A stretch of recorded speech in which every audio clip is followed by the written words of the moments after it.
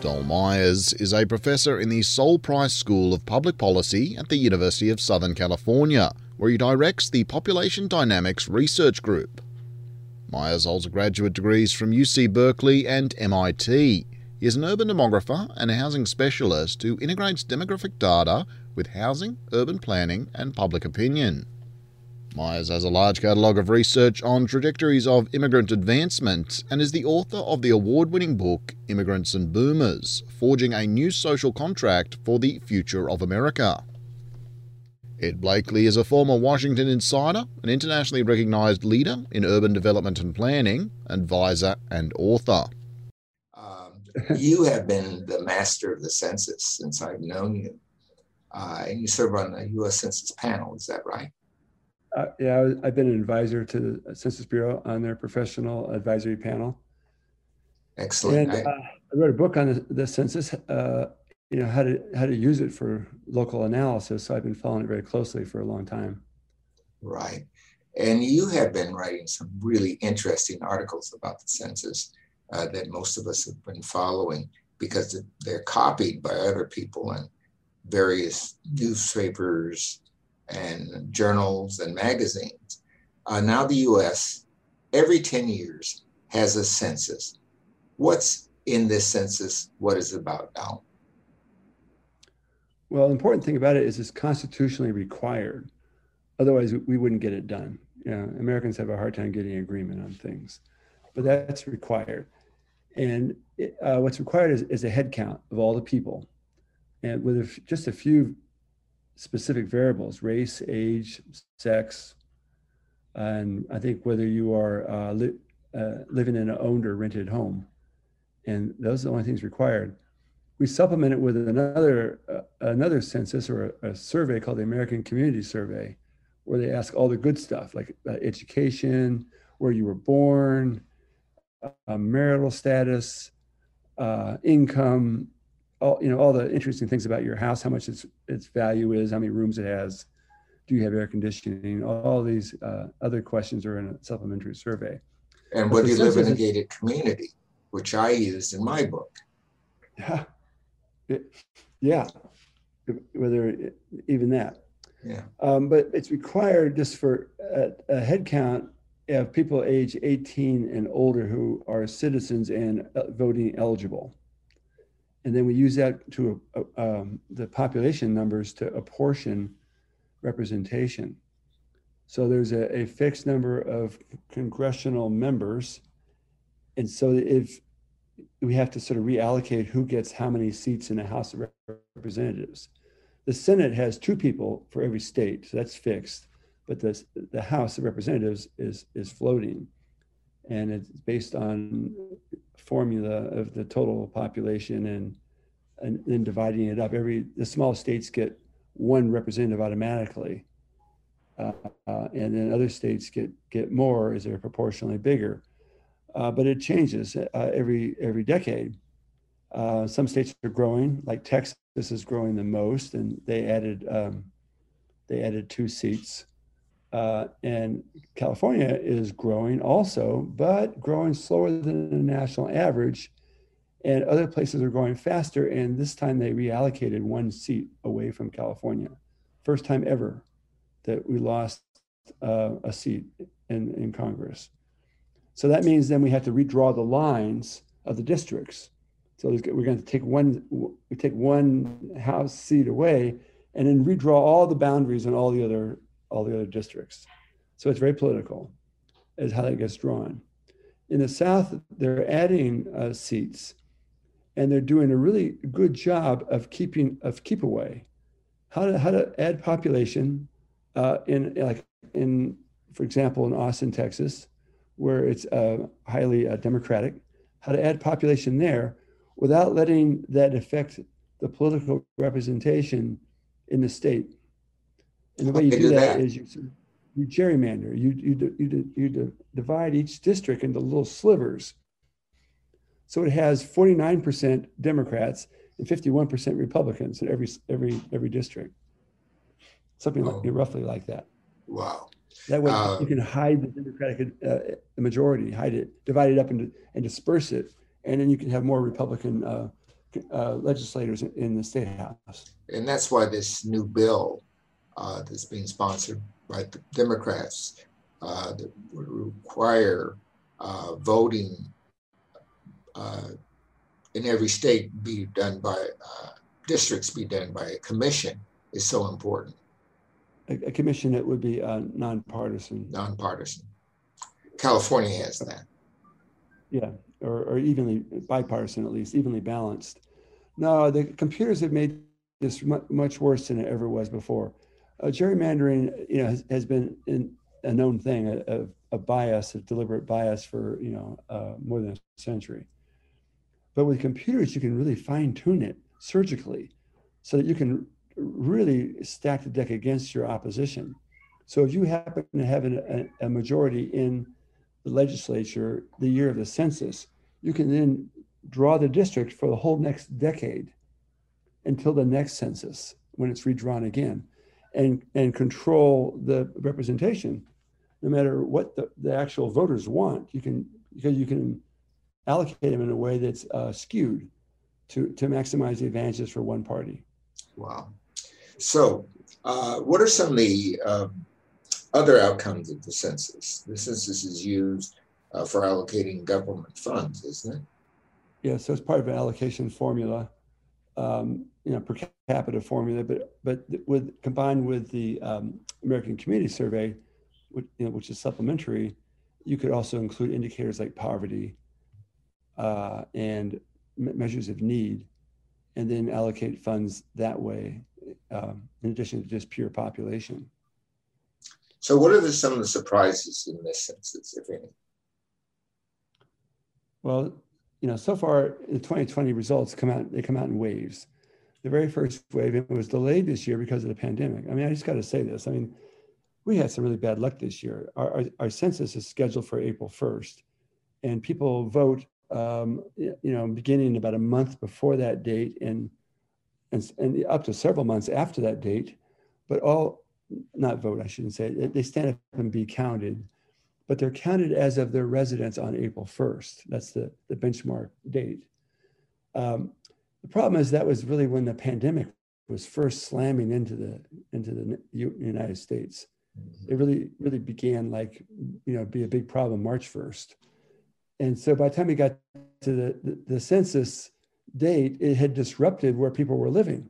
People in New York in particular that were hit first, and the higher income districts in New York City were emptied out as people fled to their second homes or relocated to other destinations.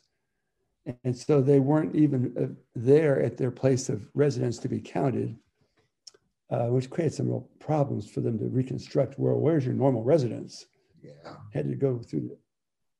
And it stretched out the whole census collection process. It delayed it because for the ones who didn't respond by mail, which is how you're supposed to do it, they go back on foot and go door to door and try to find out, which is much more expensive and time consuming. And that stretched out into like November, even December, before they closed that follow-up count. So this was just a rough time to have a census. But then number two, the party I should say the president who was head of his administration, Donald Trump, launched a few initiatives to try to undermine the census. And I say try to undermine, he wanted to question the status of different residents to be counted and wanted to register the ones who would not be counted, i.e. people who were immigrants who did not have authorization for residence in the US. They're supposed to all be counted. Every person is counted in the census. And he was floating the proposition that they would not be counted. Well, this is required in the Constitution, and that was overturned in the courts, but it created enough of a skunk smell over the census that anybody who was an illegal immigrant was very worried about participating. And the concern was it would deflate the population in states that had a number of immigrants who were longstanding residents but did not have papers, like California. So that was a big worry on top of everything else. And then the third problem, which really came first, was this was the first census that was going to be conducted entirely electronically. an online census for the first time, and they needed to test it out. Everything is tested very thoroughly. They started on planning the next census literally 10 years before it happens. But the Trump administration cut the budget for testing. So we had new technology for collecting the data that wasn't fully tested. It only tested about half to 2/3 as much as planned. And then we had bad timing on when it was going to be collected. And then we had a skunk smell put over the census to scare away people who might vote Democratic. Wow. And all this could depress the count. Yeah, we had the same problem here in Australia with the electronic. We had the same problem in Australia. We did not stress test the census, which we did electronically, and it failed. It actually collapsed on the days it was supposed to come in. Fortunately, I'd sent mine in early and got counted, but a lot of people didn't get counted, and they had to go back using other methods to get them counted. It was crazy. But we have ours every 5 years. So tell me, what's the mix? What's the mix here? Are there more Hispanics, Blacks, et cetera? What's the population mix? And what population is growing? Which population is declining?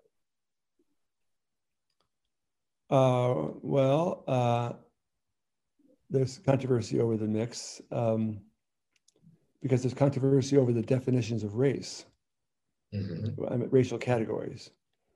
But it's safe to say that African Americans are the most constant category, and their numbers are actually fairly steady also, steady percentage of the total. The Latino population has been growing more rapidly, and yet recently it's been slowing down progressively. Since the Great Recession, it started slowing down a lot, abruptly in the Great Recession, and it hasn't really recovered. So that's meant that the total Hispanic or Latino population, which was expected to reach certain thresholds, is not reaching them as quickly, and so that is altering people's outlooks on things. In contradiction to that, or opposite to that, the Asian population or Asian American population, or Asian American and Pacific Islander population, to be more complete, that's been growing more rapidly from immigration and has accelerated its rate of increase. So you've got a few offsetting trends, but on the whole, the population in the US is slowing down. It was slower, less growth. It was recorded this decade than ever before. And each of the last 3 decades has been progressively slower. So we have the slowing down going on. Some groups going a little bit faster than expected, but most groups going slower than expected, including the Latinos and including immigrants. But people had made plans or expectations for more rapid changes. Now, I mentioned controversy. I'm part of one aspect of that, which I can share because I'm in there.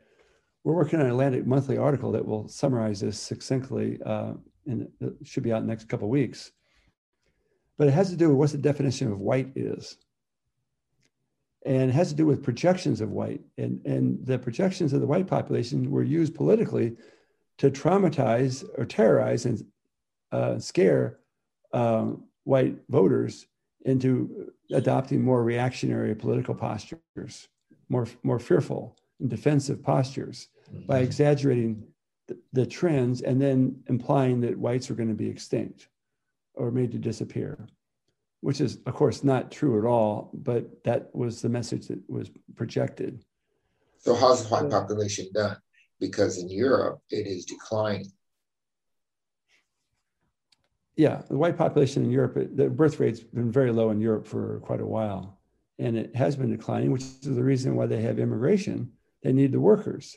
Right. So in the US, our population has not declined. The white population is still growing. It depends on how you define it. The problem is comes with someone like Jeb Bush. And Ed, you may have an example to share also, but Jeb Bush is, part of a political family. He was the former governor of Florida. He ran for president this last round and was a washout. But he married a woman from Mexico, and he has these kids who speak Spanish, and yet they are Bushes, and one of the sons, Jeb's sons, is a land commissioner in Texas. He's on the political track. So the question is, does Jeb Bush have any kids, or does he have any kids that are white, or are his kids only non-white? And the true answer is that they're both. They are both white and they are Latino, both. They're not either or, but the way it's classified oftentimes is a zero-sum either or classification, and that's why Jeb Bush has no kids. And Ted Cruz, all his kids are Latino, but he's married to a Norwegian woman, of Norwegian ancestry, and his blonde girls who don't speak Spanish, they're going to be called Hispanic because they're really Hispanic and they're also white. So what we have is growing intermarriage phenomena. 17% of new marriages recently, or 19% last year, were people of two different races. That's excellent. That's great. It is great. But then what do you do with the kids? Do you have to put them in one parent's category or the other parent's category? Well, we think you should put them in both categories. Well, then I'm one of them because I'm Native American and Black. So, well, then Native Americans who want to count you to keep their numbers up because the numbers are so small, and African Americans who want to count you. So everybody should be double counted if need be to represent a group. That's interesting. I've always identified as African American, but because my Native American blood is less than a quarter, but some members of the family who have higher Native American blood identify themselves as Black because it's good for them politically. Yeah. And so, well, if you were Hawaiian and you were like an 8th Hawaiian, you would claim it. If you were a 16th Hawaiian, you would claim it because that's a real point of pride in the islands. It also gets you in the better schools. yeah. Which is not the case. So that's why it's controversial what is happening with the mix. The real answer is the mix is blending. And blending is a healthy thing. It's a healthy thing. But it creates a statistical nightmare. yeah. Well, let's get on with nightmares. We have a political nightmare here. What does this growth in Texas mean, even with gerrymandering? And let's assume that this bill doesn't pass for a while. I would think Texas is going to go blue soon. And like Colorado, as I was a kid, was Republican heaven. And Colorado is now solid blue. Less than a decade ago, Virginia. Gee, if my daughter were moving to Virginia 10 years ago, I'd be running over the states and barring the move. But now she's joining a blue state. Yeah. And Northern Virginia is very multiracial. That's right. It's amazing. And Texas is becoming more multiracial as well. Well, but DC area's got people from every nationality in the world. Yeah. Literally. Yeah. I was impressed by that when I studied it. It's amazing. They have little pockets of Koreans in area of Maryland, and they got a big pocket of a couple pockets of Indians, Asian Indians in Northern Virginia, and then they spread all over. It's so some states, but Texas is a big state, and Houston has really diversified. It's remarkable. It used to be a black-white southern city, and now it's got a very large Latino population, but it also has Asian, Vietnamese in particular. Houston is really a world city, a global city. So does this mean Texas can go blue? Well, in total it could, but in districts, if you add up all the districts after they're gerrymandered, it won't go blue. It'll be the legislature will be predominantly Republican, but Texas as a whole, Beto O'Rourke came close.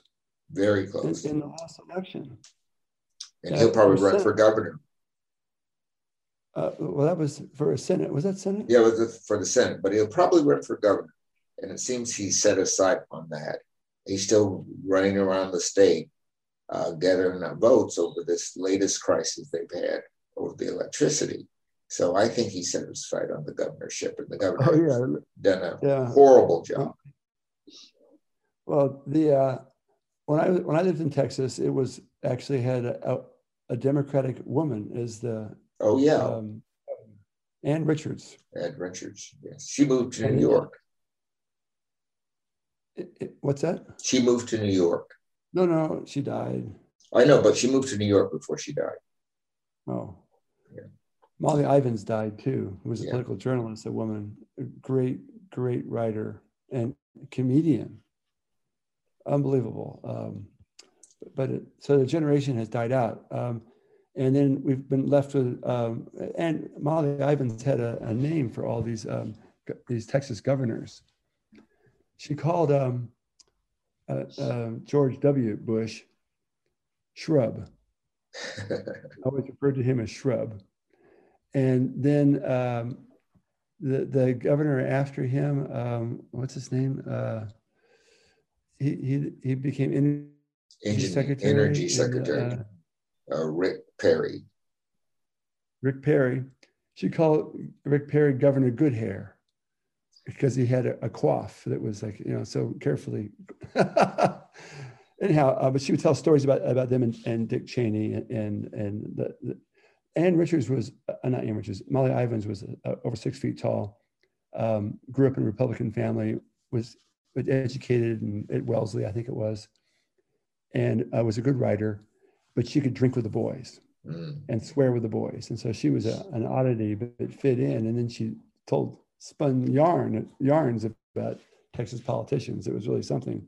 But we've lost all that. And now it's just, we have, Ted Cruz, who's born in Canada, but is, I guess, a naturalized citizen of Texas or U.S. Well, he's eligible to run for president, so he must have been born in the States. Yeah, he must have. Well, no, he was born in Canada, but he. But he has American citizenship. Yeah. He had an American parent. Yeah. Same as John McCain was born in the Canal Zone in Panama, but he had an American parent. And Barack Obama, for everything they said about him being, illegitimate because he was born in Kenya, well, his mother was born in Kansas, and so he was already. It didn't matter where he was born. Didn't matter. And he was born in Hawaii the whole way. Yeah. Despite whatever fiction was spun about him. All right. So what are we learning from the census? Where's the U.S. going to go? Well, what's the trajectory? So what we learned from the census count is that the political weight is shifting to the South, but the South is diversifying, and there's a chance that more Southern states could become blue, but there's a really active rearguard action to gerrymander the districts within each state in the South to guard against this Democratic majority. We've learned that. But in addition, we have other trends that are going on that will be revealed with the next round of data as it comes out probably in the fall here.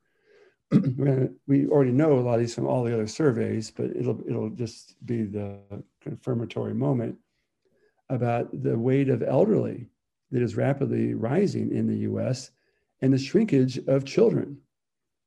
We actually have declining numbers of children, and we have this ponderous weight of senior citizens, which really does change the politics, not simply because senior citizens vote for their own benefits, but because senior citizens depend on a young working age population to pay their taxes. That's right. To support their benefits. And we have this crisis we're facing.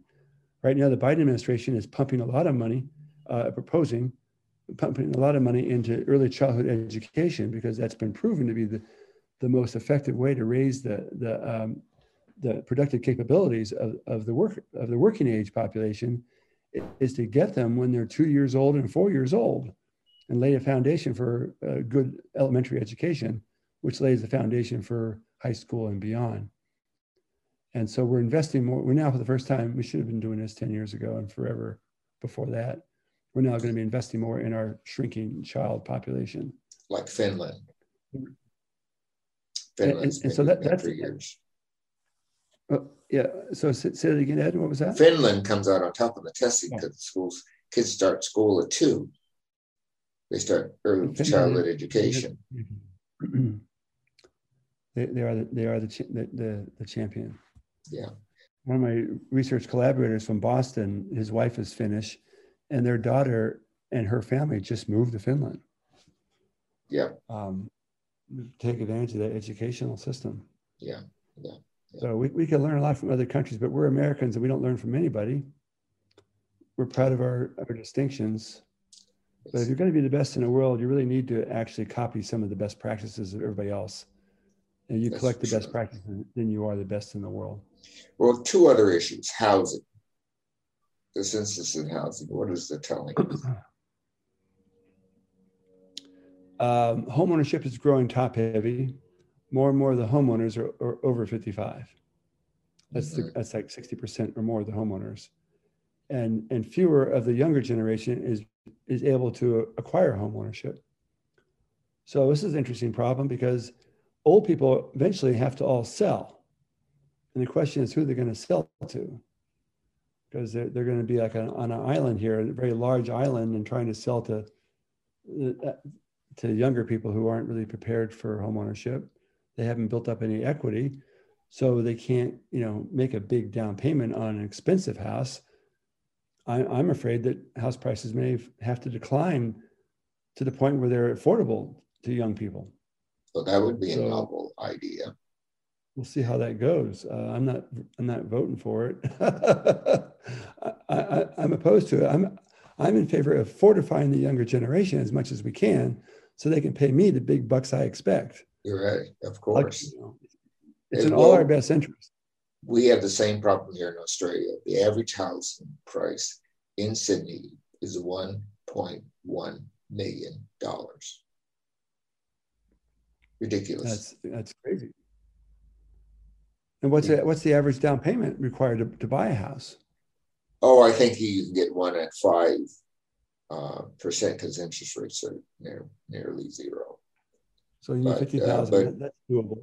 But people don't want to make that payment, so they put up 20%. Usually. Yeah, but then you need 2 earners to pay the mortgage still. That's right. You need 2 earners and rich grandparents. Well, so article I wrote back in the 80s talked about the growing importance of wives' earnings in homeownership. They were becoming more and more equal to the husband's earnings, which created a problem for if you have a mortgage due every month, how do you take time off from work to have a baby? Yeah. Or anything else. Time off. We don't really have the child care support system in the U.S. to support careers plus baby making. And that's one reason our birth numbers are down so much. So we're going to have to fortify that. I think Biden's going to call that critical infrastructure. Yeah. Child, as it should be called. And that's what he's doing in the family bill. Let's turn to another issue here. Okay. And that is something that happened on January 6th. The people who raided the Capitol weren't jobless. They weren't uneducated. Many of them had fairly good jobs. But the thing they seem to have in common, according to a survey where they interviewed them, is because they were white males in their 40s and early 50s, they felt women, blacks, immigrants were taking the jobs that they should have or next spot on the ladder. Is that true? Is worker participation changing that much where blacks and others are getting in the labor force and commanding decent incomes? No, it's not true. There's a shortage of workers right now today. And before the pandemic, there was a shortage of workers. Our unemployment rate was at record lows. So there's no economic crisis. There is some stagnation in some states. And there is really what there really is a polarization, a divisiveness and polarization of information channels. And there is a group that has been